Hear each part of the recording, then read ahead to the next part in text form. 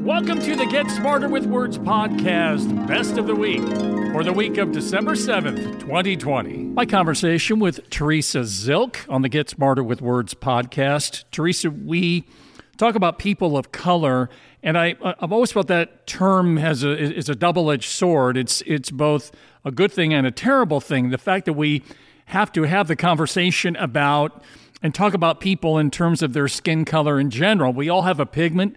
We all have a color, and maybe we don't have to have the conversation. I don't know. To me, we do have to have these conversations. We absolutely do have to have these conversations. We do. This summer, with all the uprising, and that's the exact word as to what has happened and is happening in this country.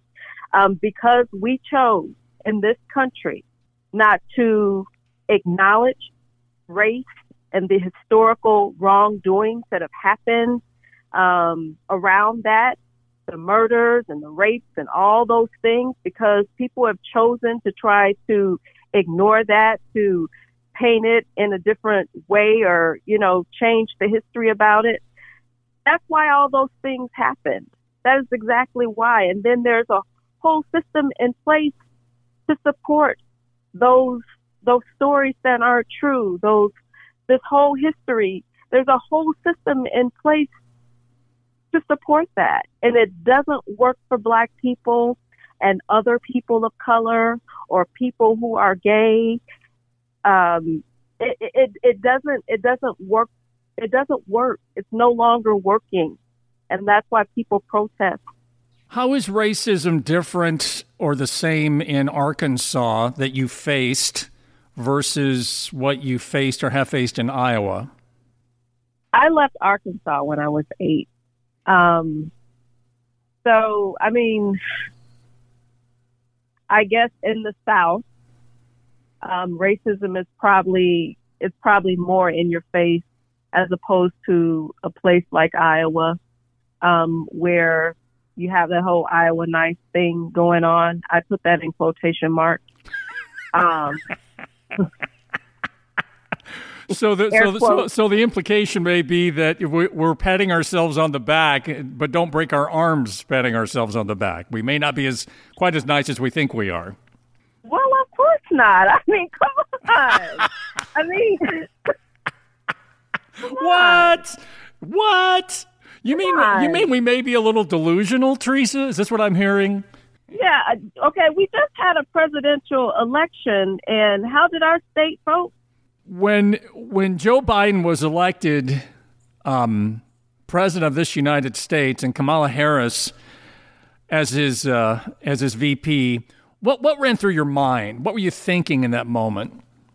I was glad that he won, but the overall guiding thought for me was we still have work to do. We don't stop working. And what I mean by that is we don't stop working on behalf of I don't stop working on behalf of my community. I still keep supporting people who are fighting for justice on behalf of my community and other communities of color and other communities of marginalized people. The work is not over just because Joe Biden got elected and because Kamala Harris is the vice president. We still have a long, long way to go. I remember when Barack Obama got elected and, of course, we were all elated, those of us who voted for him. Other side, maybe not so much. But I remember seeing and hearing lots of reports about, what did they call it? I think they call it a post-racial era or something like that. Mm. And I thought, well, that's crazy. And so, and and obviously, because I mean, it didn't stop racism. It didn't stop any of those things that have happened. Didn't stop the shooting of young black men. It hasn't stopped any of that stuff. And the election of Joe Biden is not going to stop those things either. Welcome to the Get Smarter with Words podcast, Best of the Week, for the week of December 7th, 2020. What then goes into a great thank you note? Well, let's look to Hallmark.com first to see what sort of insight we can get there. Hallmark says, here are some great word tracks to use in a thank you note. You're the best. I'm humbled and grateful. You knocked me off my feet. My heart is still smiling. Your thoughtfulness is a gift I will always treasure. Sometimes the simplest things mean the most. And I would like to rear up and jackknife my legs and kick you both in the jaw with my foot bone. let me give you some less sucky ideas that can help you build the most bestest thank you note in history. First, you have to want to send a thank you note, to feel compelled to do, to be conscripted into writing a thank you note is yet. That's no good. And it seems obvious, but you would be stunned at how many companies require their employees to write thank you notes. In fact, we work with those companies and train those employees on how to write notes of gratitude that they don't actually feel. That's bad. You have to want it. Next, you must know why you are sending the card. Does it seem obvious, Johnny? Yes, to show gratitude, to express thanks. You got to feel it, you got to know it, right? You also have to know how you want the person reading it to feel. I want them to feel warm and fuzzy and just like grateful for whatever it is. And thank you notes for so many different occasions, right? It can be a client, a customer, someone that did something for you and you want to express your thanks, whatever it is, a close family member, friend, whoever. It also has to contain or should contain proof of details that show that you remember. In other words, all that Hallmark crap that I just read off, that could go to anyone. I call that the spray and pray methodology of writing a thank you note. No. The thank you note should demonstrate a level of love. It must be singular and unique to the person, i.e., it can be sent to no other person. I.e., not E-I-E-I-O, by the way. E-I-E-I-O. I.e., what does that mean? I.e., the abbreviation for the Latin phrase id est, meaning that is. Thank you note should be personal, humorous, void of generic, cliched, lazy, shortcut, banal, Hallmark card, crap, all the rot gut, mind-numbing sentiments. Banal. So lacking in originality as to be obvious and boring. Oh, by the way, thanks. Welcome to the Get Smarter with Words podcast, Best of the Week, for the week of December 7th, 2020. Let's talk about drugs. It's medication time. There are two kinds of drug ads. I take drugs. I take drugs. The product claim ad names a drug, notes its generic name and the condition it treats, and talks about both benefits and risks in a balanced fashion. Like that rapid-fire delivery of potential side effects at the end of every TV ad that we have come to know and love, but have no idea what they're mumbling. Then there's the reminder ad, which gives the drug's name, but not the drug's use. The assumption is that the audience already knows what the drug is for.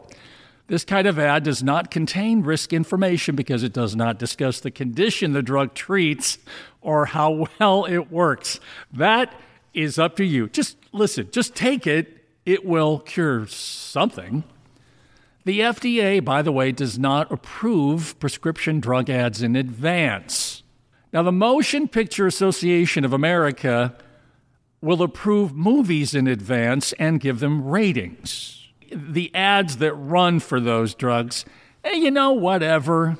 We'll work on it after we see it, assuming, and the thing is they try. They try to see and watch all of the TV ads. 'Cause we are trying to stop the line, trying to keep you from dying. When ads go into a laundry list of side effects, it can become white noise compared to the happy, smiling faces appearing on screen. Like this ad for Ambien, a sedative. When morning comes in the middle of the night. There, already. Can you relate to that? Where you wake up in the middle of the night and it's like 5 a.m. I'm not really sure when morning comes in the middle. Let's hear that again. When morning comes in the middle of the night. Okay, let's keep rolling. Now I get it. It affects your entire day. So in other words, like I woke up this morning at 4 a.m. Okay, does that impact the rest of my day? Well, I already feel sluggish. Yikes. Do you have anything that can make me go back to sleep when I'm already tired? To get a good night's sleep, try 2-layer Ambien CR. So 2-layer Ambien CR, we don't know what the acronym means, and it doesn't really matter. It's like having MBA after your name. And it's 2-layer. This sounds like dual protection. And note the nice, peaceful music in the background and the lovely voiceover. First layer dissolves quickly to help you fall asleep. Because so many other of these drugs don't dissolve quickly. They just sit there in your stomach for hours and hours. So you can see the positives already in this drug. And unlike other sleep aids, a second dissolves slowly to help you stay asleep. So you've got a double dose of Ambien. The first dissolves quickly to help you sleep, and the last dissolves slowly to help you stay asleep for 12, 16, sometimes even 24 hours. Often people just never wake up. It's that effective. When taking Ambien CR, don't drive or operate machinery. Sleepwalking and eating or driving while not fully awake with memory loss for the event, as well as abnormal behaviors such as being more outgoing or aggressive than normal, confusion, agitation, and hallucinations may Well, that doesn't sound bad. Occur. Don't take it with alcohol as it may increase these behaviors. Well, there goes all the fun of taking drugs. Allergic reactions such as shortness of breath, swelling of your tongue or throat may occur and in rare cases may be fatal. Side effects may include next day drowsiness, dizziness, and headache. In patients with depression, worsening of depression, including risk of suicide, may occur. If you experience any of these behaviors or reactions, contact your doctor immediately. Wake up ready for your day. Ask your health. Wake up ready for your day, assuming you wake up, assuming that your hallucination has not driven you to walk over to your neighbor's house and say, "Hi, I'm Bugs Bunny. Where are your carrots?" Monday, I'm getting nothing for Christmas except a dictionary.